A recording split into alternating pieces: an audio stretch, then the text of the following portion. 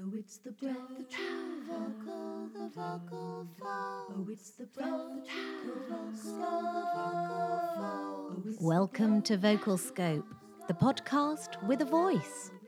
This episode of Vocal Scope is sponsored by The Accompanist, beautiful accompaniments played by the Guildhall trained pianist Adam Bridges on his marvel of a grand piano. With a huge library of stunning tracks available online at theaccompanist.co.uk and the ability to make tailor-made cuts and arrangements just for you, lucky VocalScope listeners can use the code VocalScope, all one word, at checkout to receive a very generous 25% discount. Thank you to theaccompanist.co.uk for sponsoring this episode. And now, on with the show.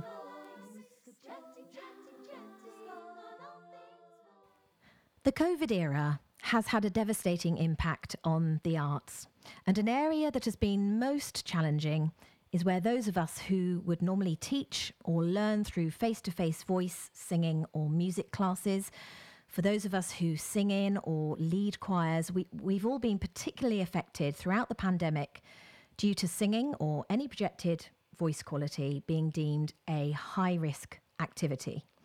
Largely, we've not been allowed to sing together, to practice together, to train, to perform. And you can learn more about some of the reasons behind that in episode 10, where I interviewed Declan Costello about the research into aerosol particles and the transmission of COVID through projected voice use.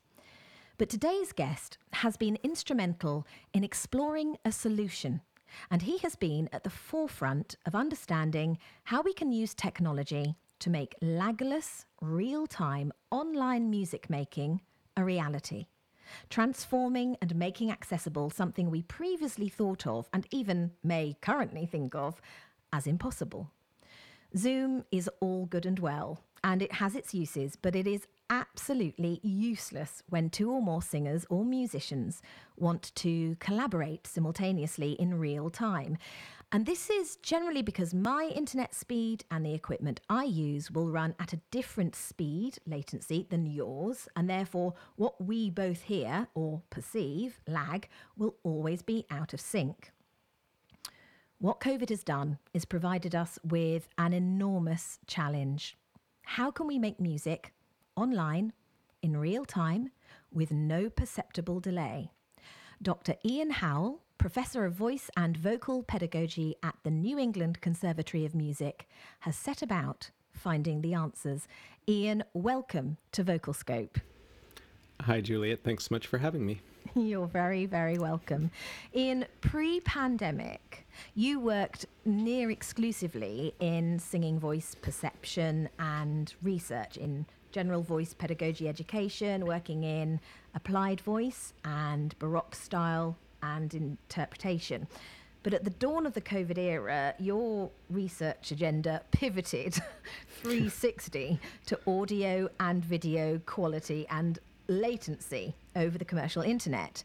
And as a result, it is now possible to teach online in real time. So take us back to the time when you realised that this needed researching. Where were we in the trajectory of the pandemic? And explain to us, without this move forwards in adopting this technology, what was the predictable immediate future of music making? And what issues were you confronted by and faced with? And how did you discover what looked like it might be the solution? Whew, that's a good question. So first of all, thanks so much for having me on. Super excited to get a chance to communicate with your audience, and just really looking forward to this discussion. I think there's kind of two broad kinds of answers to your questions, and they fit into like the big picture philosophical things we were all forced to deal with. And then there's just like the basic nuts and bolts of how do we not even figure out like this piece of equipment versus this piece of equipment, this piece of software versus this piece of software, but just sort of the, I kind of want to call it the social engineering challenges. Like, you know, how do we convince people to be open to a new idea? Or how do we convince people If I'm being brutally honest, I'm not sure what life's been like in the UK, but in the United States of America, at least, how do we convince people that this is going to go on long enough that it is worth their time to learn something new, right? So, to the first challenge, yes, in February, I did all of those things, and my God, I miss them all desperately, and I cannot wait until I can stop doing this. So I can just say that first of all, right? And selfishly, all of the work that I have done, and I should say out of the gate, there is a community of people around me equally driven, working equally hard, and hopefully we'll get a chance to talk about some of their work today as well. The impetus for all of this excursion that we've taken into low latency audio and to an extent low latency video tech is in service of getting us back to those things that we desperately miss, right? I think first of all, we were unmoored, right? We were all flung into March, and for the US, March 13th is like the big day that we have marked with a skull and crossbones on our calendars, because that was like the Friday before spring break for most universities. And so I think even schools that were aware that they were going to have to shut down their physical campuses, their physical facilities, and send everybody back home, the logistical nightmare of clearing out a college dormitory, I think, made it make sense to have everybody leaving for spring break be when everybody left anyway. And so March 13th was the Friday before spring break started for most schools. So that basically is the day that everything shut down. And, some schools, they extended spring break by a week. Like we had this little interregnum where we were like, okay, what are we going to do now? Like this is the moment when all time stops, because nobody had daycare figured out. Nobody had, childcare, what their kids were going to do for school. Like everything was just completely up in the air. And in that time, a group of us basically, we were observing people within our broader music education community trying to come to grips with how they were going to deal with this, just on a practical level. How am I going to teach lessons on a practical level? And so we would see, endless conversations on Facebook groups and Facebook message boards.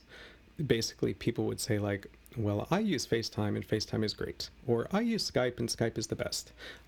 My school wants me to decide between Cisco, WebEx, and Zoom, which is better, and there was no end of opinions. Like people had a lot, ready to share their perspectives on what is best and what we should all be doing.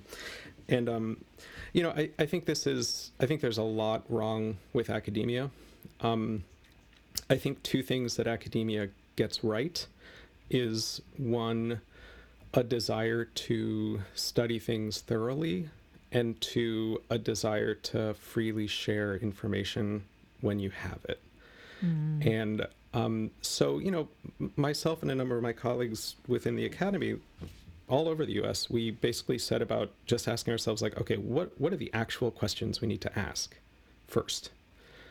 What needs to be studied, right? Rather than saying, well, the weight of opinion seems to be that FaceTime is better than Skype, right? That's not an interesting question. Actually, the interesting question is, well, if we set up a controlled experiment and actually pipe the exact same sounds through at the exact same intensity for the exact same duration through as many platforms as people are using, like what is the objective outcome, right? So then it takes people out of this experience where they only know what they know, and hopefully welcomes them into a more comprehensive understanding of what's available. And so that was the first thing we did. We published on March 25th, so it took us like 13 days or something to get this paper out, where we compared like 4 of the big platforms that people within the voice community were using, the video conferencing platforms, just to look at the question of what is the actual qualitative difference. Now, this being the year that will not end, like it being December now, right? many of these platforms have different algorithms at this point, right? So don't go read my March paper, right? It's just not worth it to read at this point because it's outdated. But the philosophical approach is the same, which was basically like, we need to be led by values. Our values say that audio quality matters, despite the fact that other people have been making other solutions work. We're interested in actually what is the best solution, not what is the solution that is best out of the ones that, you know, person X or Y off the street is aware exists.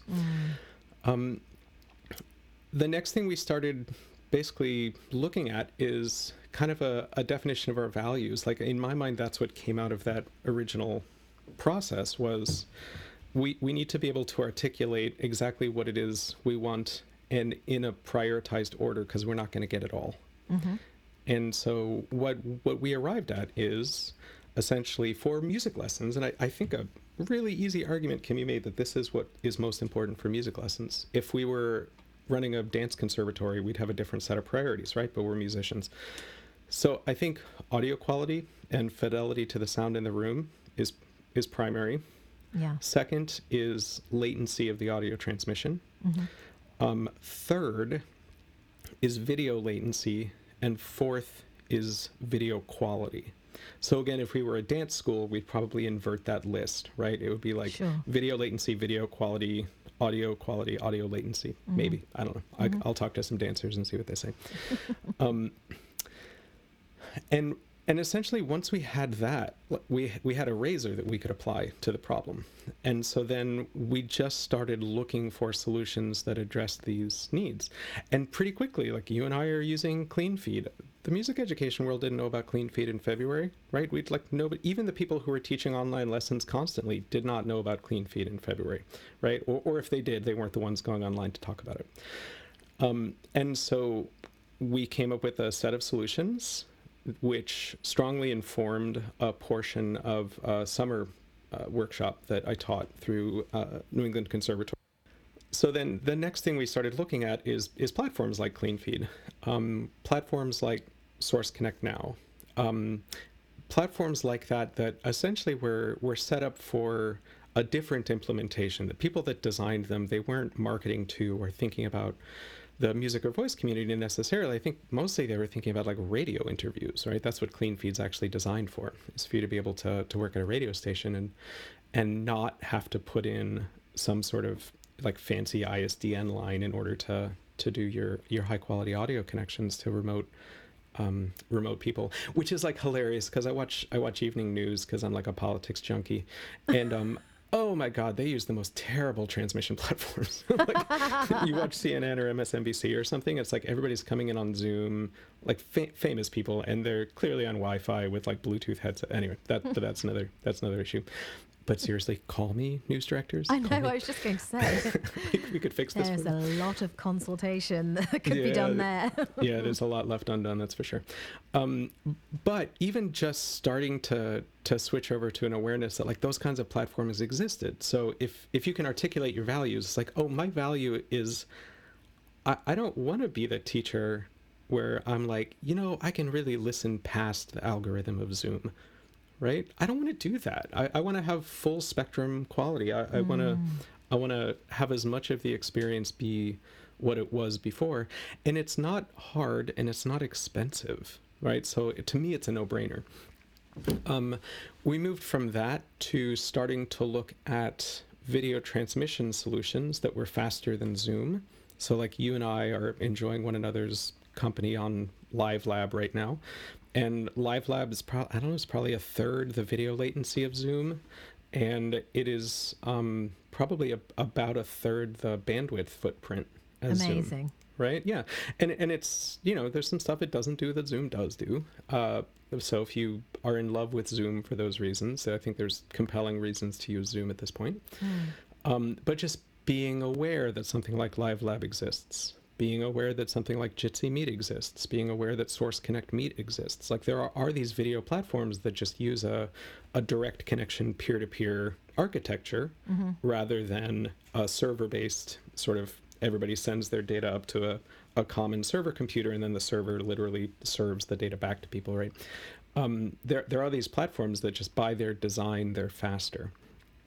Where stuff started getting really interesting, and actually I stumbled upon this kind of from two directions. I think I personally did not take the potential of low latency audio, which, and when I say low latency, I guess I should be specific where to mean like lagless, which is to say the transmission of the data is so fast that it is effectively equivalent to the amount of time it would take for a sound wave to propagate in a room that you might make music in, right? Yeah. So if the transit time is low enough, if it is fast enough in terms of how the data gets from my microphone to your headphones, then it's essentially equivalent to you and I being in a reasonably sized room where we might collaborate musically anyway. Great. And how many milliseconds are we talking there? 30?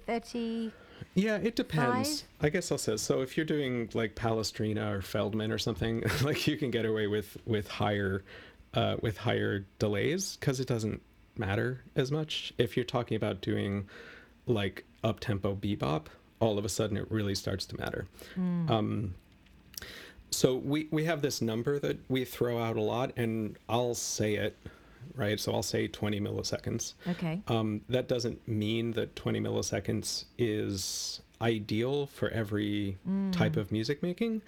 It doesn't mean that 30 milliseconds doesn't work for a different type of music making, right? So a little bit it depends on the speed, and it depends on your own facility with interacting with and engaging and sort of using the low latency tech. And just as an aside, like I when I was performing, I used to sing with a lot of orchestras, both Baroque and modern, and any singer out there listening who's, you know, been the soloist with a large orchestra, like you know that even though orchestras can, you know, string instruments can have a variety of attack qualities, like a variety of onsets of the sound.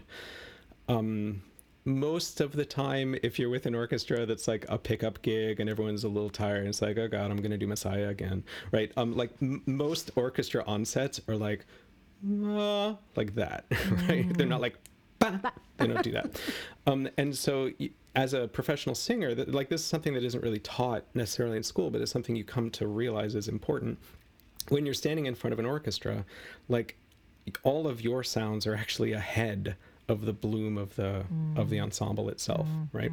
And I think there's other ways to think about that as well. Like the ride cymbal of a jazz drummer always has a driving forward falling sense to it. It's like this is one of these unspoken things that if you're, as you become competent as a performer and move into the professional world, you realize you wish somebody had told you, but then you think about it and it's like, well, that would have been impossible to explain. You just have to experience what it is to like define your own time.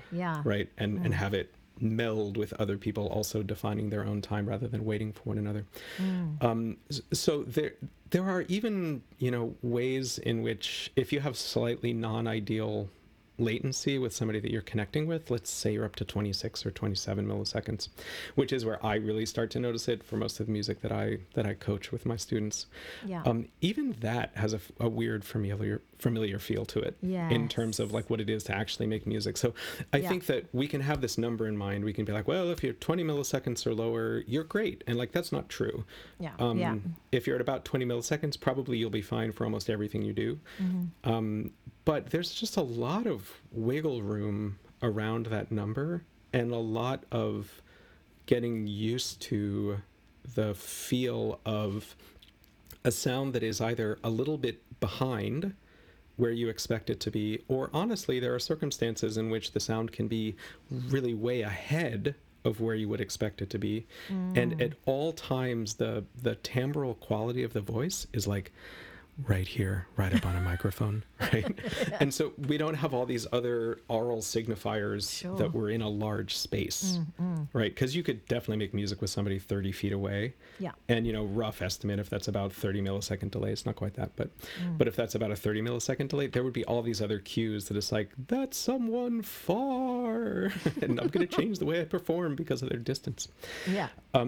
So yeah, that's a very long way around saying the magic number is kind of 20 milliseconds. That's what we tend to aim for. Lower than that is completely reasonable and we hit lower than that all the time, just in our daily practice. And what was the moment where you first experienced the platform that you have become such an expert in using all the time in your practice now? When you first had that experience, what was it like for you? Can you remember where you were? How did you find that as well? Oh, yeah. Well, so first of all, I would say I'm a huge... I certainly know a lot about it, and I feel like I can use well, and I've written a bunch of guides and workflows and suggestions for how to best take advantage of the SoundJack platform. So SoundJack is an app and a website that was designed. It's the brainchild of Dr. Alexander Coreau. And he actually put it together in the mid-2000s. This was part of his doctoral dissertation. So that's a whole interesting thing to talk about, which is this is not new technology. A lot of the things we use that make it work better, better distribution of fiber optic networks, cheap audio interfaces that sort of accidentally have very low latency internally. There's a lot of other stuff that kind of grew up around it, but it's actually he's been waiting, I think, more than anything. But there are a lot of other platforms out there that people are using. So I would never be the guy that's well, SoundJack now, SoundJack forever, even though I love it and think it certainly solves all of my problems. But Jacktrip is out there and being actively developed. There are two platforms that I think are a little less robust, but still useful in the ways they're useful, called JamKazam and Jamulus. There's new ones coming out. Sonobus looks really interesting, I think. There's one called Quacktrip, which seriously is its name. But it's a more simplified implementation of Jacktrip. And then several of these also come in, there'll be the standalone app form, which is I'll have it on my computer, you'll have it on your computer, and we'll make merry together, right? But there are a number of them that also exist as plugins. So if you have a digital audio workstation like Logic or Cubase or whatnot, you can actually use these to route audio low latency as well. So it's anybody who is interested in looking at this field sort of beyond solving their own immediate crisis issues, there's a lot, and it's really fun, and the people who are involved are crazy maverick pioneers. Yes. And they're just cool human beings. So I would recommend go in with both feet. Go ahead, just jump in. Yeah. I want to say it was May, maybe. Okay. We had to get through the semester.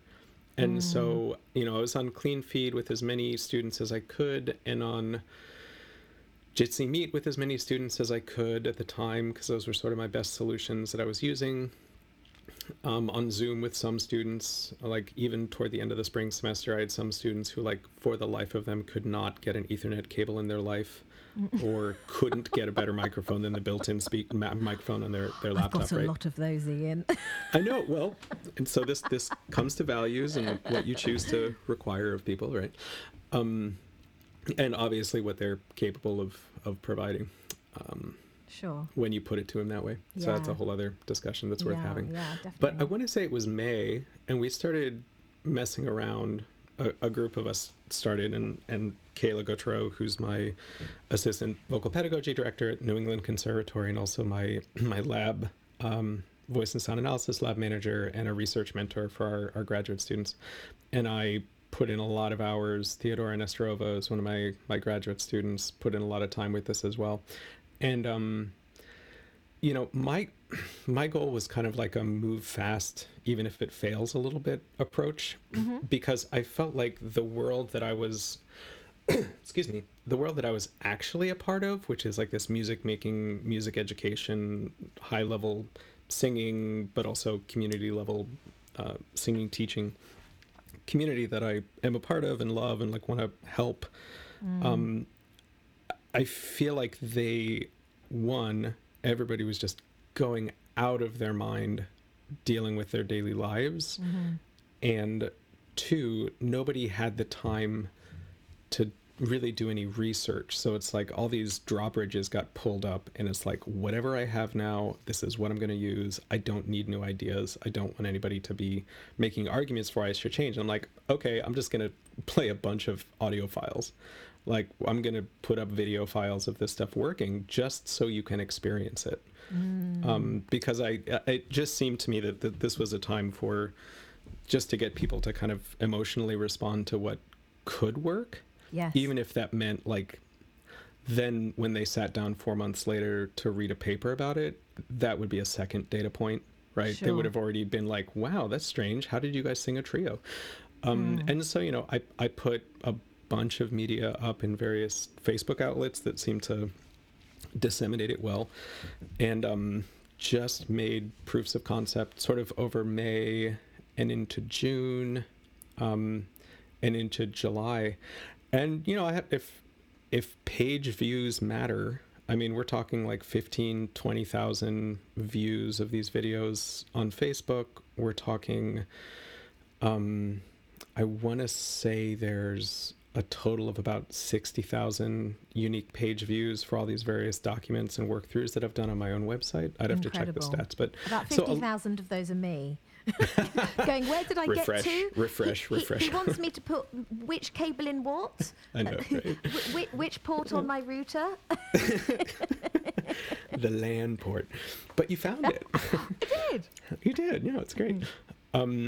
So, you know, it was kind of over the summer. And then once it started working well, and we had a command, you know, we kind of did the unsexy things, because I'm grateful. My institution gave me some financial support. Like, once I demonstrated, like, hey, this is a thing that even though other people are not pushing it, like, maybe we should be the ones who push this, right? This really seems to solve a problem that is a problem for a lot of our students. And so I was fortunate. I received a small amount of financial support for it. And I was like, we have to do the unsexy thing. Like, now what we need to do is we need to buy a bunch of really cheap interfaces and test them all. And we need to buy a bunch of different headphones and see what headphones you can wear and still hear yourself sing in the room. You know, and we have to start investing in Raspberry Pi computers and figure out how to sort of best build and implement and distribute those things, and then come up with educational material to, like, teach people how to use. It's like, this was all the boring stuff, but I think it was vital. It's the juice. It's exactly Without it. that, we can't make it accessible to everybody, and probably at this point people are zoning out, going, Raspberry Pis, or What is you know, it? what is Sounds that? delicious. So let's just talk a little bit about, okay, I'm intrigued, Ian. I've been sticking. Let's imagine a listener who's, you know, they've been sticking vehemently to Zoom. That they can't wait till it's all over, Yeah. and they're managing it as best as they can, and they're finding other creative solutions. If they want to embrace this, what's the physical setup? What do they need? What's the kit? Talk them through that and what that might look like in their studio. I understand the attractiveness of that question and wanting a discrete answer. I'm going to say, first out of the gate, teacher who is out there using Zoom and comfortable with it, and you feel like you're improving the lives of your students, you keep using Zoom. You're doing an awesome job. And don't let anybody tell you that you need to spend a ton of money just to make a positive impact in the lives of others. I think to some extent it comes down to how long you imagine this is going to go on for. And I feel like we're all really used to this idea of, like, magical thinking having no actual power, right? It's like, oh, I'm going to make her fall in love with me with my magical thinking, but, like, that doesn't actually happen, right? But I feel like we're at this weird point where, like, magical thinking is actually, like, impacting national policy, right? So it's like, if people believe, for example, that the SARS-CoV-2 virus is a hoax, right? Which, just for the record, it is not. It is a real thing.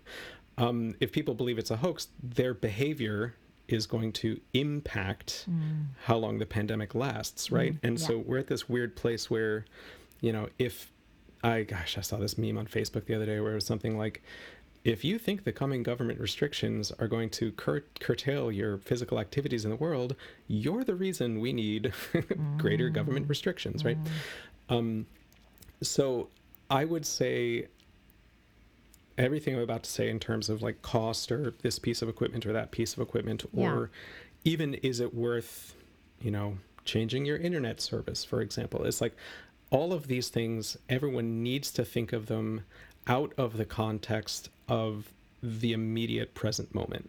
Like take your mind out of last week and next week and put your mind into how long it has been since March 13th. And I haven't counted recently, but I want to say it's probably been 264 days, something like that. Okay, well done. Right. Well, I've been tallying, but I've been off for a couple of days, right? I haven't looked. Maybe that can be like a participant prize. If somebody guesses it correctly, we'll give them a prize or something. Yes, leave a comment below. Yeah, leave a comment below. But 260 days, even if it's just 260 days, that's a long time. Like, what if you put aside, so I'm an American. What if we put aside $1 a day, right? That's $260 of professional development investment. Like, if I'm going to take voice lessons over the course of 260 days, am I not gonna spend $1 like that?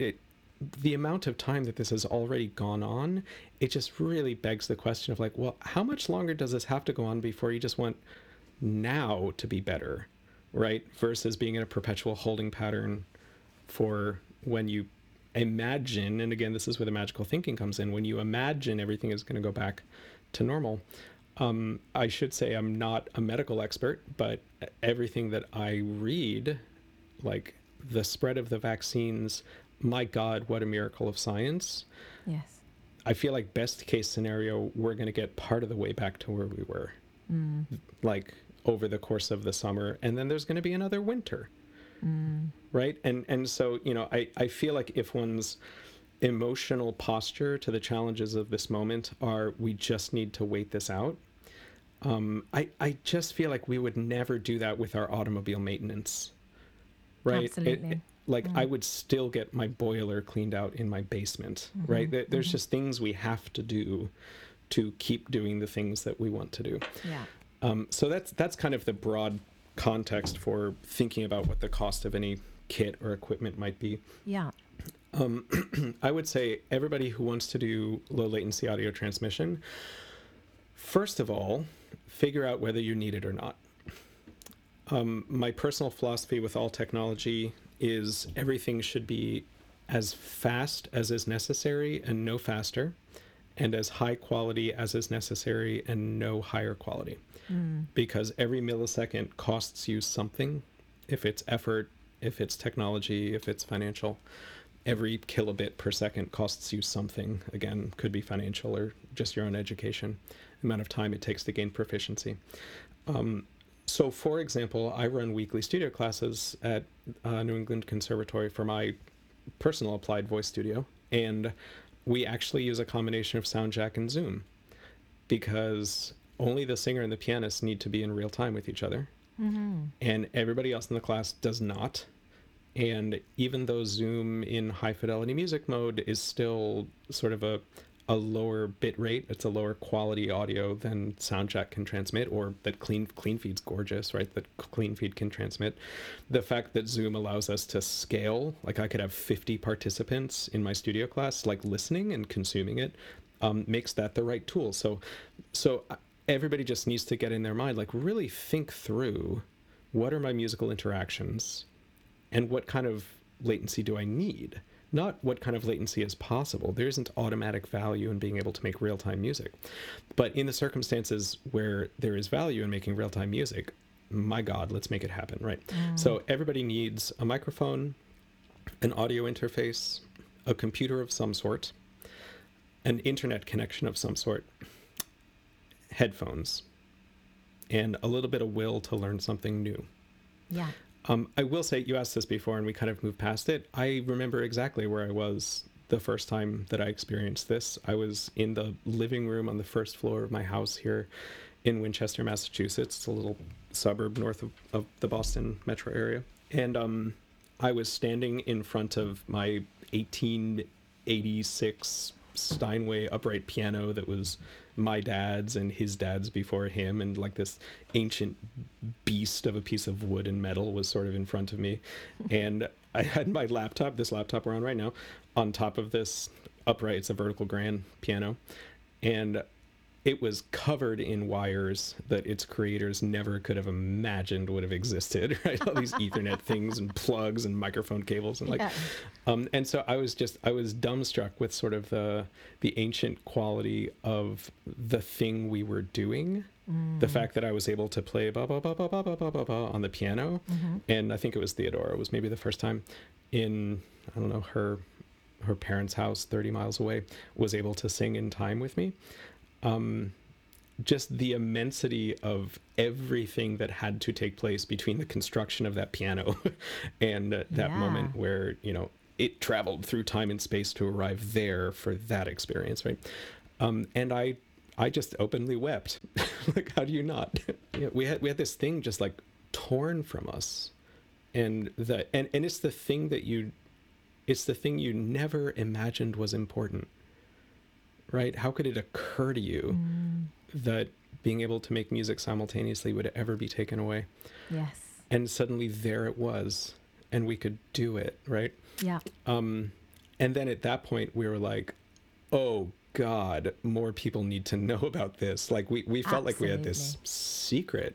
I talked to my grad student about it. I was like, there will maybe be one more time in your life where you are a part of something that is so obviously going to have an impact on the lives of others, and they don't know it yet. Incredible. I was like, this is the last one for me. I don't get another goosebumps. one. Right, well, and I've had goosebumps basically since like May, right? Like nonstop goosebumps. Absolutely.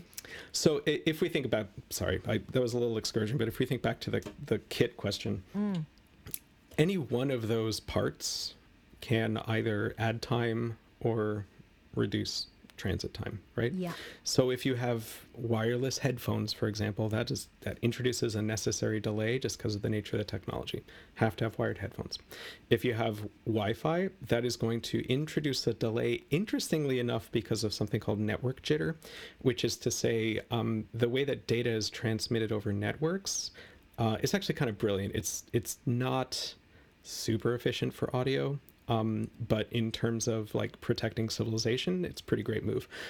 Because what they do is you split the data up into packets. It's like little baskets full of data.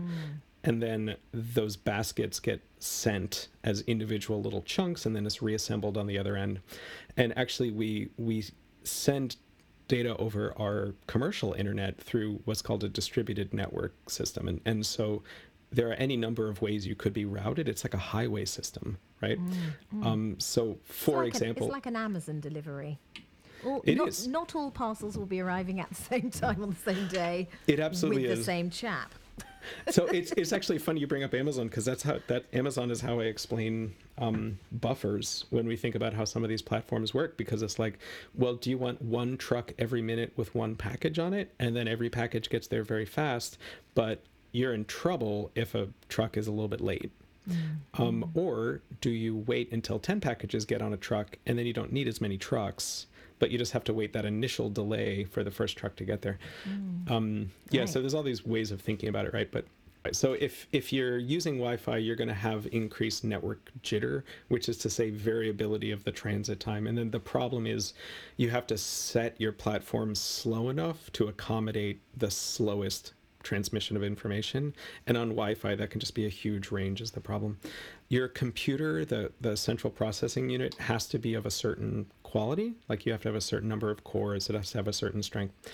And what's the number of the core? So everyone who knows their core, their core processing power on their computer will now be leaning in.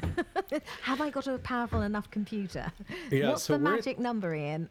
We're at this crazy transitional moment where I a little bit I don't know, because I don't have an M1 chip Apple product yet. Okay. So I'm going to try to get one as soon as I can, just so I can test it.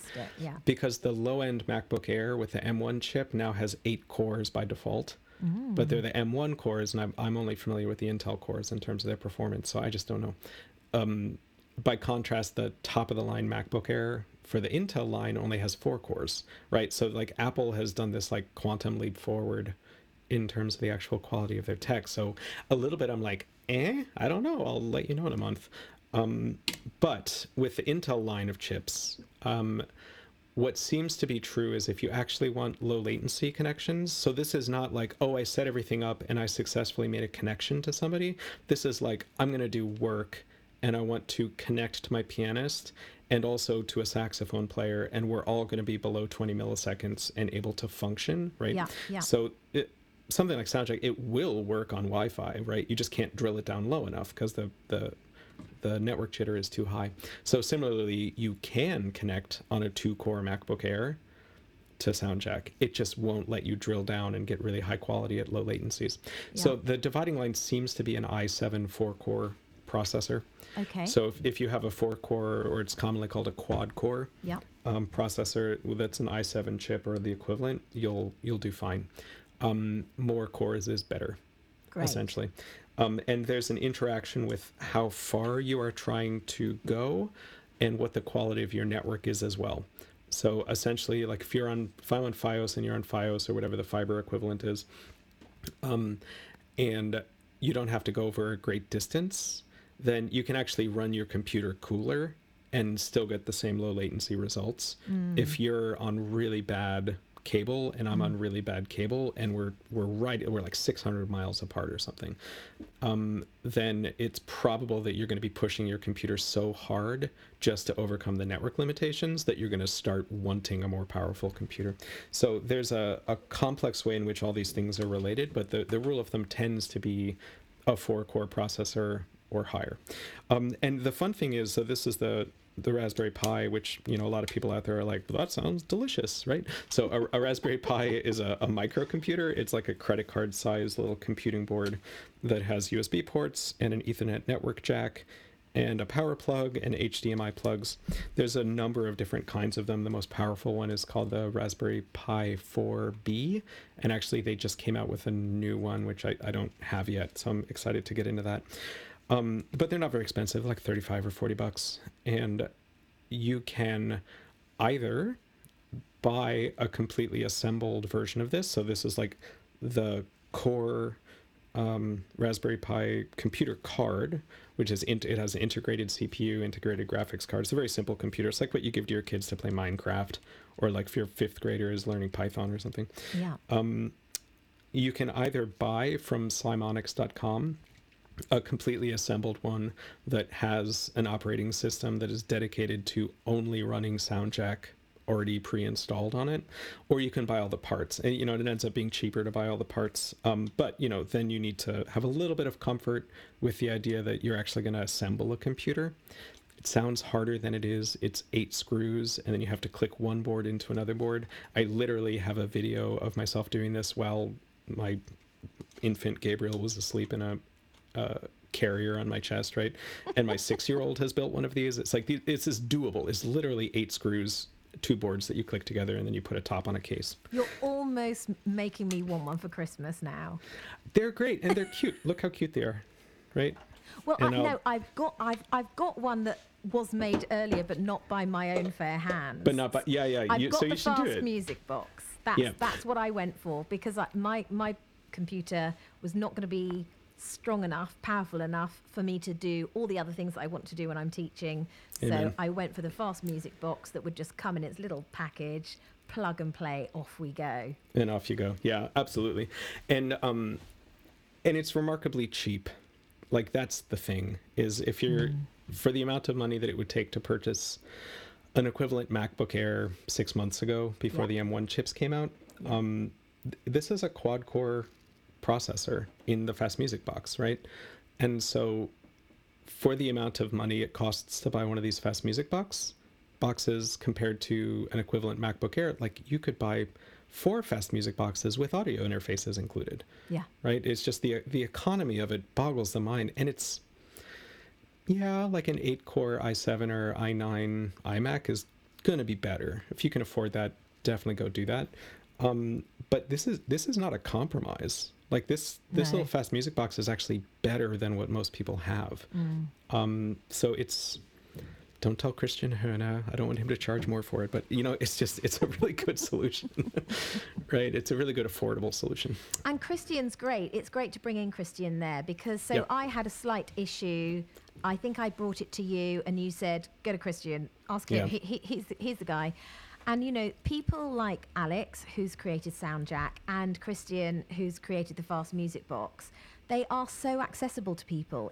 And they're so on board with helping and communicating and troubleshooting and fixing bugs. So if you find something, go to the Facebook communities in Soundjack, say, I'm having this issue, and generally it'll be Alex that will respond to you. And say, well, that's because you're not doing X, Y, or Z. Or, oh, Absolutely. hang on a second, that's weird. Are you? When did you do that? Let me go and check something. Yeah, and that it's. I mean, that is the other thing to keep in mind is like there is not a product out there that is the equivalent of FaceTime, and by that I mean that is like single purposed and sort of end to end simplified and will generally just work 100% of the time without you having to think about it, right? Like that's the level where technology becomes magic. Sure. But there are a lot of compromises baked into that. So like the basic premise of low latency technology is like the analogy that I like is if you're using iMovie on a Mac Pro, which you wouldn't, you'd use something nicer, but if you're using iMovie on a Mac Pro, it would get the job done a lot faster than your MacBook Air. Your MacBook Air is still going to work. Yeah. It'll just take a long time, right? Soundjack doesn't work that way. Soundjack is happy to have your computer break, right? It's happy to crash because then the art is you figure out exactly how hard you can push it, and that's the fastest you can go. Sure. Right? But we actually want that ability. And so, there is I would say the Soundjack community and certainly, the Jack Trip and Sonobus communities, which are in my mind the other really viable options out there, like it's not tinkerers, right? It's not like hobbyists that are driving it. It's a lot of really serious people who are using it in professional situations. But there is this quality of like, yes, the developer is available and you can call them and be like, you know what, there was an update and now this thing is like goofy. And 9 times out of 10, you're right. He'll be like, oh, oops, boop, and he'll like, just change a setting and set it all back to normal. So And there that's is amazing. It really is, because I feel like we're all going to go into the spring semester with like a really solid command of how it works and like what its core principles are, right? And like it's not a finished product. Like it's still evolving and its capacities are sort of limited to an extent by our imaginations more than by network capacity. Sure. We're doing all these multi-channel like live recording sessions now. We're doing like real-time broadcasts. Some of my colleagues, Joshua Glasner and Nicholas Perna especially, are using the open broadcasting software, OBS, to pull live lab feeds and Soundjack feeds simultaneously. They have students that have done degree Amazing. recitals live on YouTube using this technology, and the pianist is in a different room. It's like we're just getting started on a lot of this stuff. Yeah, it's incredible. So to sort of summarize where we are so far, you've given us a fantastic argument for the amount of cost that we might have to endure, but actually it's all about context and perspective and how we think about that and what that means to us and what that could open up as a possibility. We've got the fact that we need an Ethernet, a hardwired Ethernet connection. So you need a cable going straight into your computer. And you need a router. And you need a sorry, I pronounce it router. Because Router, yeah. Yes, I'm sorry. That's okay. And you need headphones and you need an audio interface which will take the sound signal from your microphone and put it into the computer for you. Yeah. We need these things, all of these things, and each of them will shave off a little bit of the latency. And people should read the fantastic guides that you have written, which must have taken you hours. I mean, and hours and days and I mean, it is just phenomenal. I mean, quite frankly, thank goodness there was a pandemic going on so that you could just hole yourself up with, 15 bits of equipment and test them for days and days and days. I imagine that's what was happening. It's not how I wanted to spend 2020, but that is exactly what happened. And you have a young family too. I mean, it is phenomenal. And the detail that you go into within the guides, people we will put a link to them in the show notes. And anybody that's interested, you really must just go and just sit down, not with a large gin, with a large cup of coffee, and just slowly work your way through it. And then actually just begin. Just go, okay, I'm going to order this stuff. If I haven't got an interface, I'm going to see what the tests show as something that would work with the other equipment I use, and just go for one. And do the same with any other aspects of the equipment that you need to get. And then just start working your way through. Okay, first step is I need to plug this thing into my router and get a hardwire connection. Okay, now I need to, and it is as simple as that. And I think we can easily get into overwhelm, particularly with what's been happening, obviously, globally. But in a way, this is a welcome distraction from all of that as well. It can be a lovely focus and a project as well. That's how I approached it. I thought, okay, I'm either going to go in total overwhelm here because I am not, I'm a theatre school gal. I'm a 5, 6, 7, 8, and that's as high as we go. But I just had to be brave and okay, let's just see how far I can get on my own. And if I need to shout help, then that's cool too. Your writing guides, that they are so usable when you just take the time to sit down and to start applying, and so in terms of resistance and resistance that people might have experienced, I would urge them, if they feel that their teaching or their learning, their music making would be enhanced, which it of course it would be, to be able to have that experience. I mean, when I first experienced it was just so magical. I was just like, and you didn't really, I thought Zoom was okay. But I just didn't realise, actually, it is a different world. That's why we all get so exhausted on Zoom, because our brain is constantly having to, deal with that little backwards and forwards, trying to work it out. I'm not really in the same room with this person, am I? But, I mean, it's essentially the delay equivalent to an American football field. Wow. I mean, that's the equivalent acoustic distance for the propagation of a sound wave. Wow. For what Zoom does. And how could anybody be comfortable with that? That's not a normal way to talk to somebody. No, absolutely. And okay, as you said in our pre-interview conversation, which did make me roar,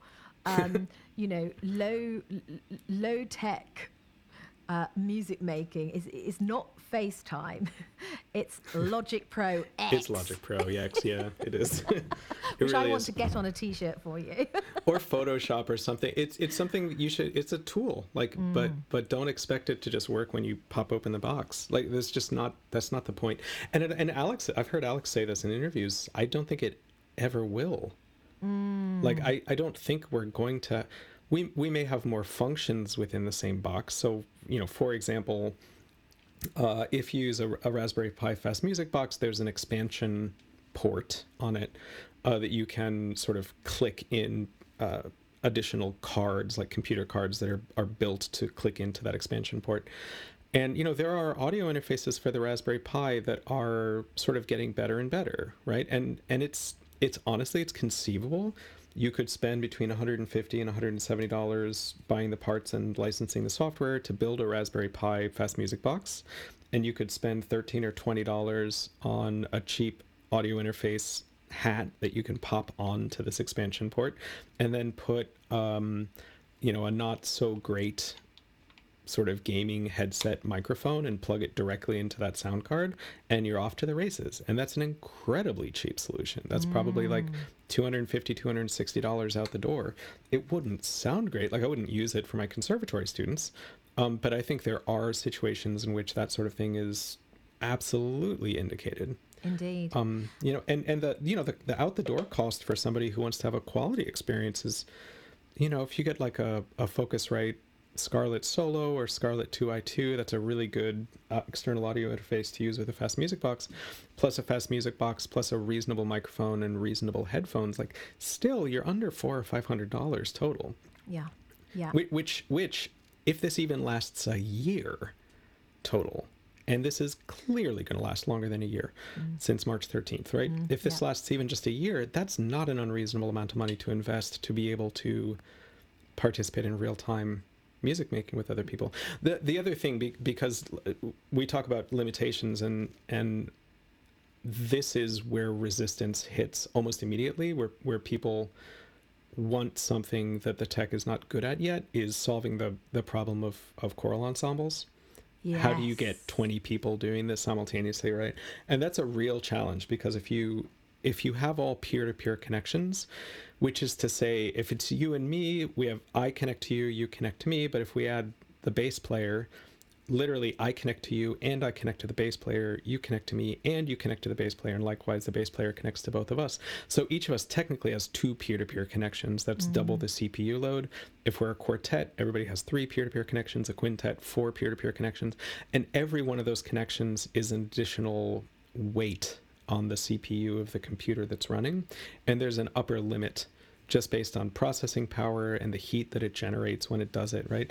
And so for like a trio, quartet, quintet, like, this is workable with a single computer with all peer-to-peer. What Jacktrip is doing in a beta capacity at this point, but there's been some really good proofs of concept. People are excited about it.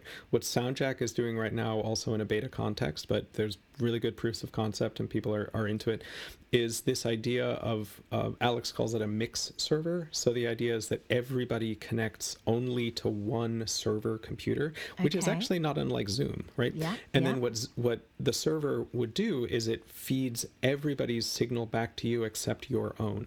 Oh, great. Right. And so provided everybody is close enough to the server and the server is fast enough and everybody's internet connections are fast enough, you're kind of limited by the server's capacity at that point. So one of the things, like, so in December and January, sort of where I'm putting research energy, and a number of other people are doing this as well. Like, this is all Alex's work, but I'm just trying to grasp it so that then I can write about it to try to get other people to grasp it as well. Brilliant.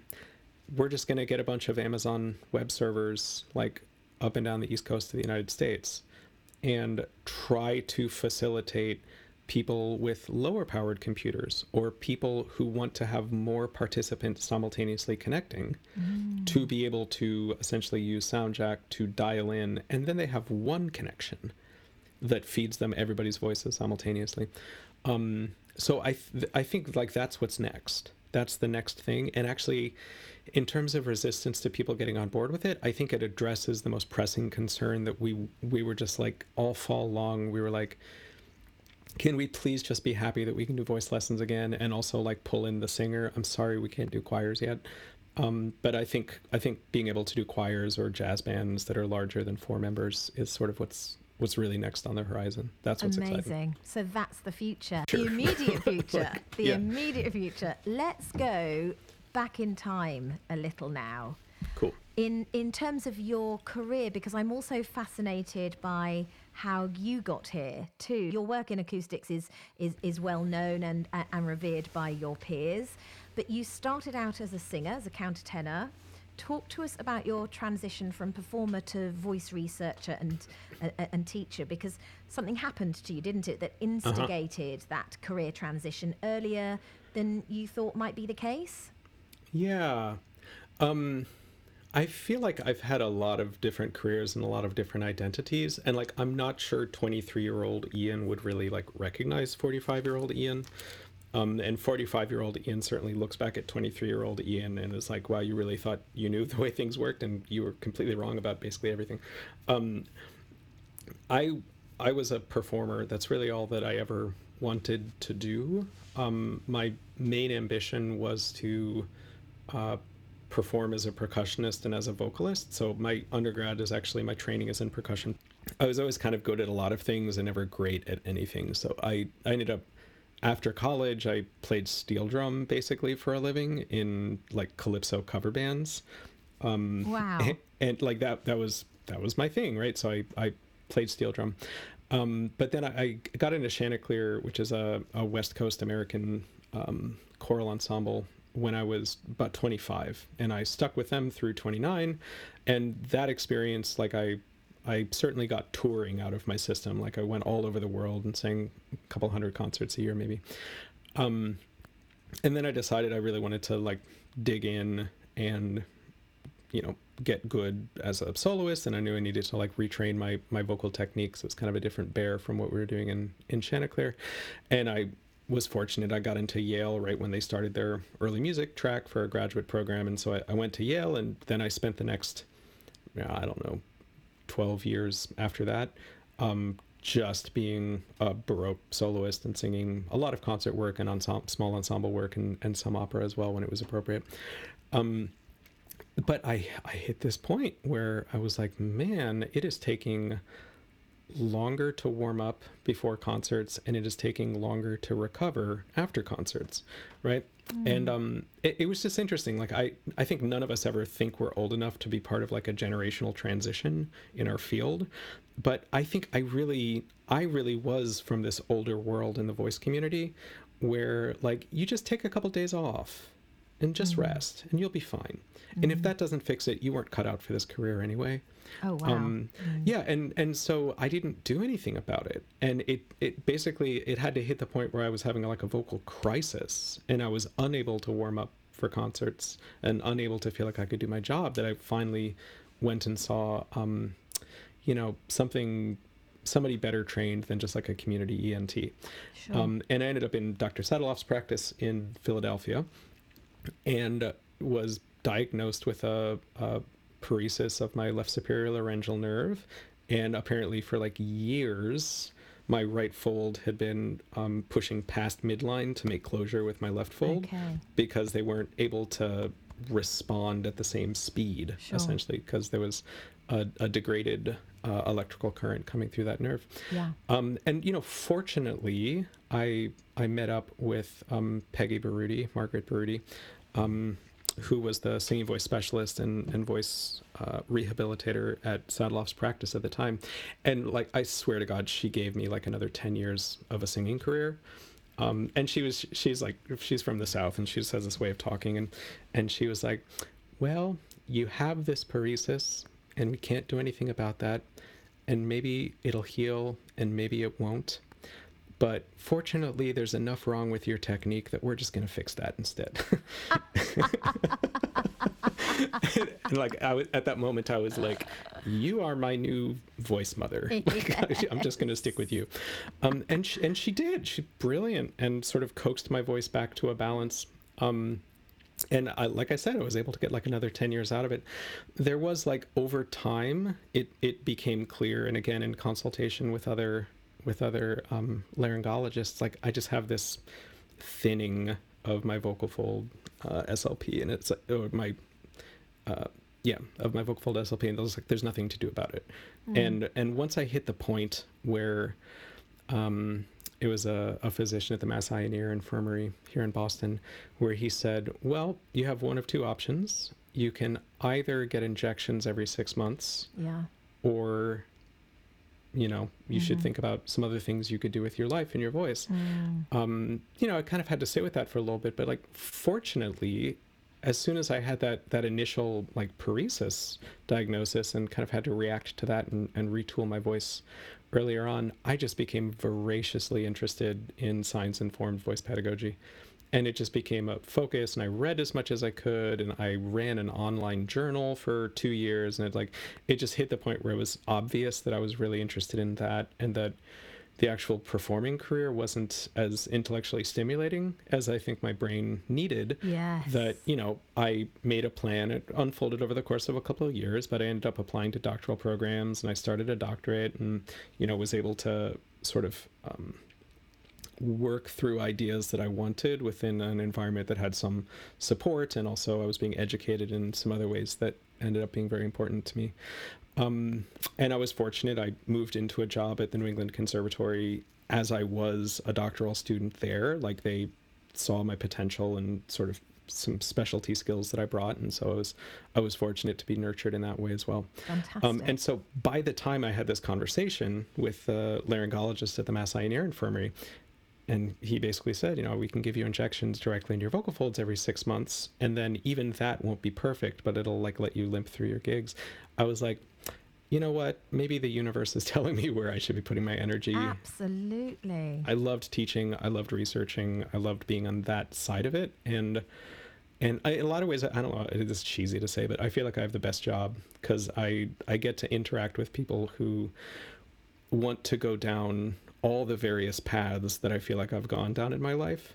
Yes. In different percentages. So I feel like I can really interact with my performance ambition students and really talk to them about what it is to get on a stage and make meaning with time and space for other people. And I feel like I can really talk to my research interested students and sort of nurture that side and give them all the ideas that I haven't found answers to yet, and also take what they're giving me and help sort of guide them towards actual questions that they can ask.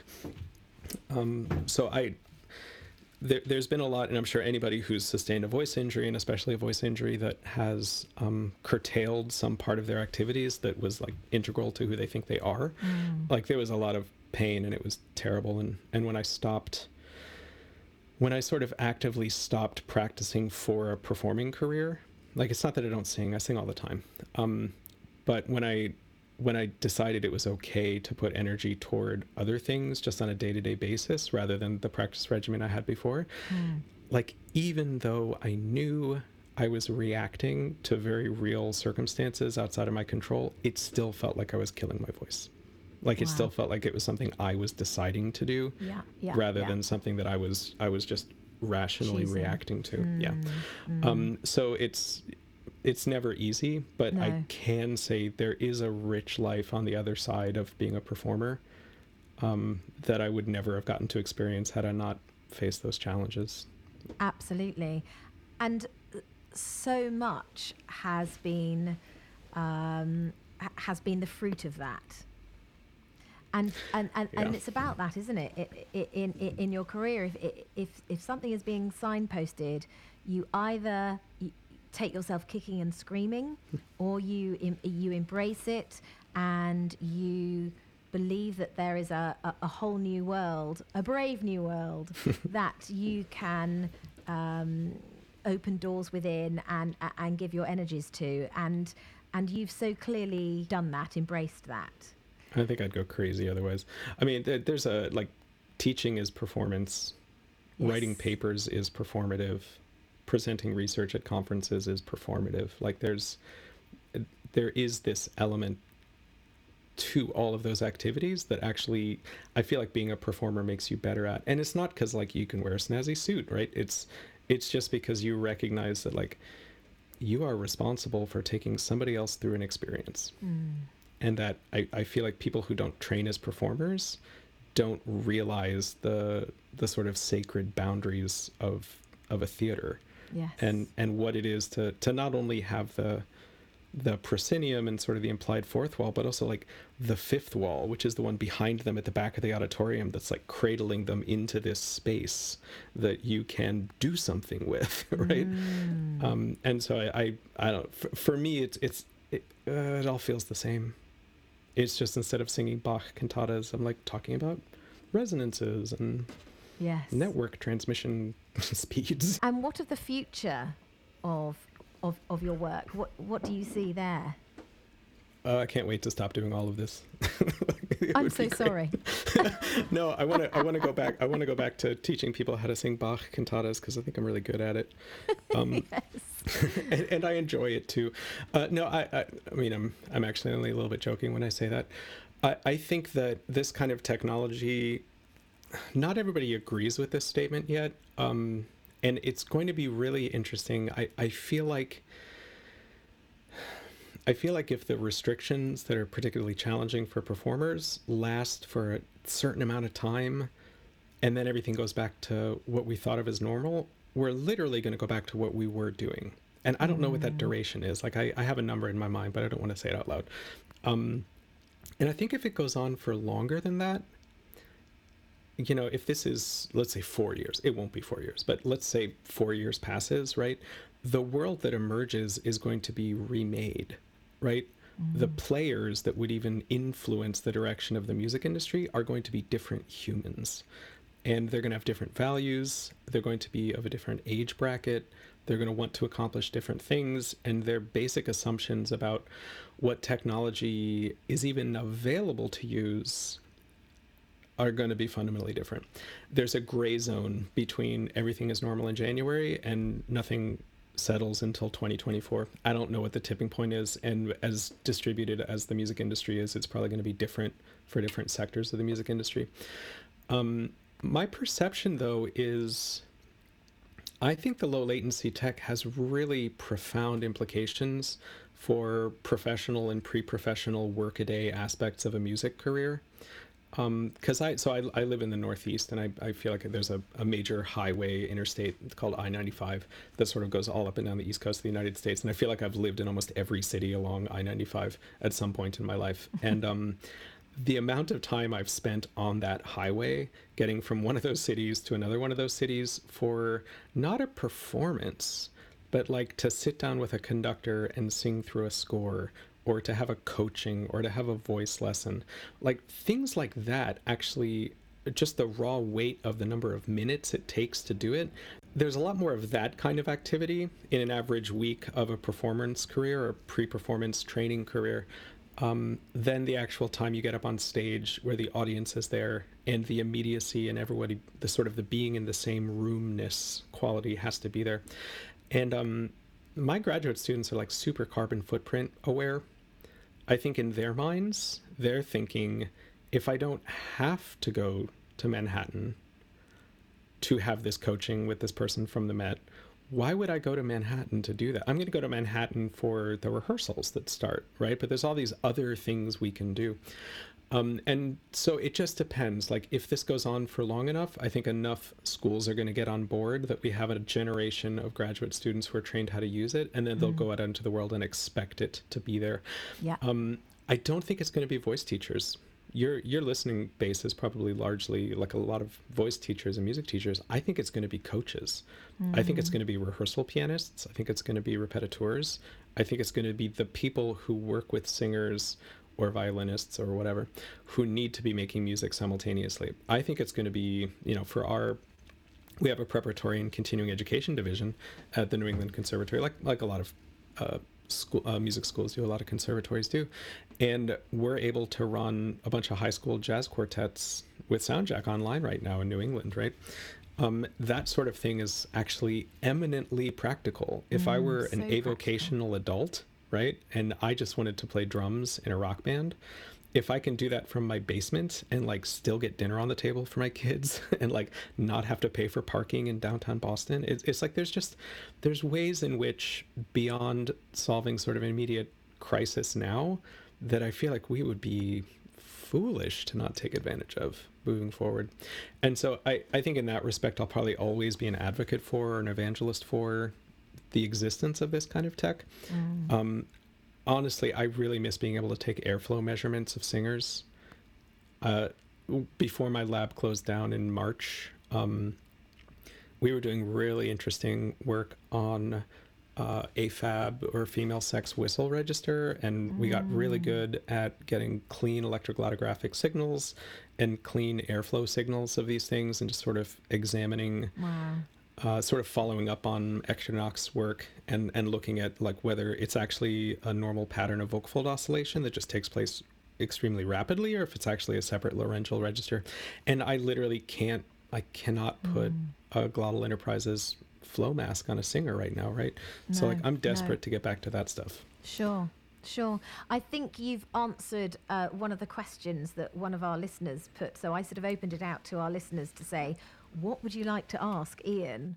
And Dan had the question that I thought really needed to be asked, which was to those who haven't ventured into this territory, who find the tech talk totally overwhelming, who argue that the cost of a couple of $100 is prohibitive, to the institutions even, who are just not prepared to invest in this solution. What do we say to them? And actually, the way in which he worded it is, what would you say is the greatest hurdle between this emerging tech and its widespread adoption? And I guess in a way, what you're saying is that the demand for it will be there, that the experience has to be so commonplace, and we have to realize that it buys us back time, it buys us back life, it buys us back opportunity. It becomes a no-brainer. We can work so fast and we can work so smart that there's more of life to have, not less of it. I concur. And I think, just to pick out one little part of that question to dwell on for a sec, the question of institutional response is a really interesting one. Because, and I look at it from high level conservatory perspective and sort of thinking about what our peer institutions are doing in the United States. But we have lots of different types of educational institutions. We have, undergraduate and liberal arts colleges. We have state schools with sort of various funding tiers. We have community colleges. We have conservatories. We have music departments within major research institutions. There's a lot of different types of schools that might have some sort of performance program, either for majors or non-majors, whether you have professional aspirations or you're doing an actual degree in performance or not. Yes. There's a lot of people who perform in these types of environments. And again, I don't know what the duration is, but I would flip the question around and say, how long do you think your Department of Music can continue to not train musicians? And I know that that's like a little stinging rebuke, right? But I think we have to ask ourselves, what are our core values as educators?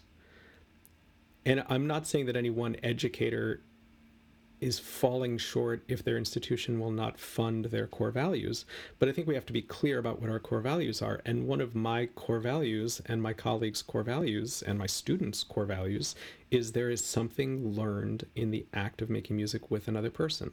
Yeah. That it is not the same to use backing tracks. No. It is not the same education.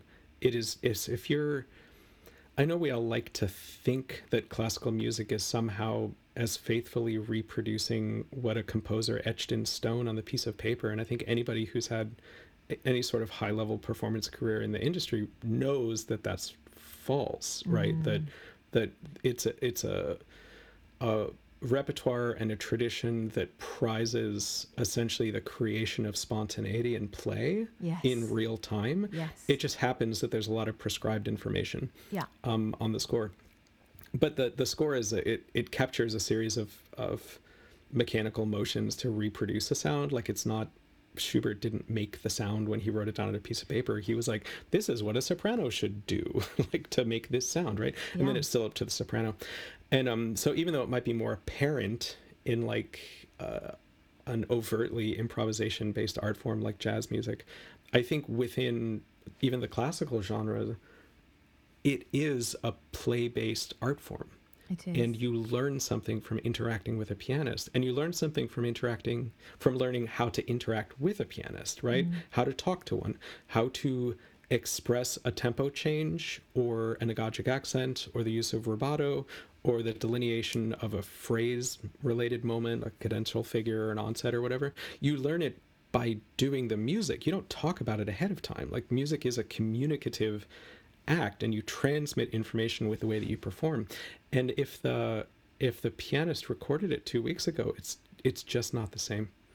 And I understand that there are challenges, but I would say that if everything is back to normal in January for every institution, joke's on me. I put all this energy into it and I made my fall better, and that's fine. And then I can't wait everybody's just going to hug everybody else. It's going to be terrible, right? When we're all in the same spaces again. But I would say institutions should think about how long they reasonably think this is going to go on for. And if there's going to be any element of hybrid music education going on fall of 21, I think they can't afford to not utilize this kind of tech, because I brutally stated students are not going to enroll. I totally And agree. why would they? Why would they? Would you? Like, I wouldn't if I were a student, you know? And thank you for saying that, because there are lots of practitioners out there who have gone to their institutions, they've asked for financial support, and it's not been forthcoming. Yeah. And the institutions need to take a look at themselves. And you're absolutely right. You're speaking into the listening that has to be held, really. So, thank you for voicing and expressing that so well. It's incredibly important. I mean, wouldn't it be amazing if the institutions went, okay, we are going to do this, and we're going to allow it to affect our future, whatever that looks like. It does not have to be COVID related. It's merely the fact that COVID has created the situation where we needed to find this solution, and you and your colleagues have done so. But let's not throw that out anytime soon, because what it opens up and the possibilities it provides us with are so impactful. They are enormous. To be able to get a touring company together to do a read through, or to start rehearsing together in real time before they have to go to their event, whatever it is, there are so many applications for it. Just to have slow learning, to be able to have 3 20-minute lessons a week instead of one 1 hour long lesson, to be able to let works incubate for a longer period of time because you're not having to pay for a hotel room. It's like there are, and if I can mix my metaphors clumsily, like I really think, the SARS-CoV-2 virus is going to remain in the human reservoir, right? The way that it's going to change is we're going to react differently to it as our immune systems all get primed by vaccines, and it becomes sort of transitions into less and less deadly versions of itself within the human reservoir. And I think that's what low latency tech is going to be. There was a time before anybody would have been expected to learn Finale as a music student, right? And that's a technology that, that or something like it, Dorico or Sibelius or whatever, like people recognize they have to be able to print up scores. There was a time before anybody needed to understand that there was such a thing as a MIDI keyboard. And like, we're past that because we see how relevant it is. And it's not the most important thing, but it is a technological tool that we use. We just use it, right? And so I think low latency tech is going to be endemic in the music community. It's going to be something that just doesn't go away. It just gets easier and cheaper. Fantastic. Really, that's what's going to happen. So exciting. Ian, I like to ask my guests on VocalScope what would be the one voice they would love to be in the presence of, and why. Which voice is that for you? Yeah, so I really like AFAB singers, and I really like singer-songwriter, like pop-influenced singers. And so I think my two favorite vocalists, sort of hands down, are Emily Saliers from Indigo Girls, and then Joni Mitchell. But especially Joni Mitchell from Court and Spark. I don't know why. That's just one of my favorite albums out there. And I just love these voices because there's something like honest and dirty about them, and they speak truths with their words that align with the colors that they make in their voice simultaneously. And there's also just a really high level of sort of constructed craft of the music that they make. Yes. So I think, I think the band that I've probably seen live the most, although it's been decades at this point, was Indigo Girls. And I just loved Emily Saliers' voice. It's a gift to humanity.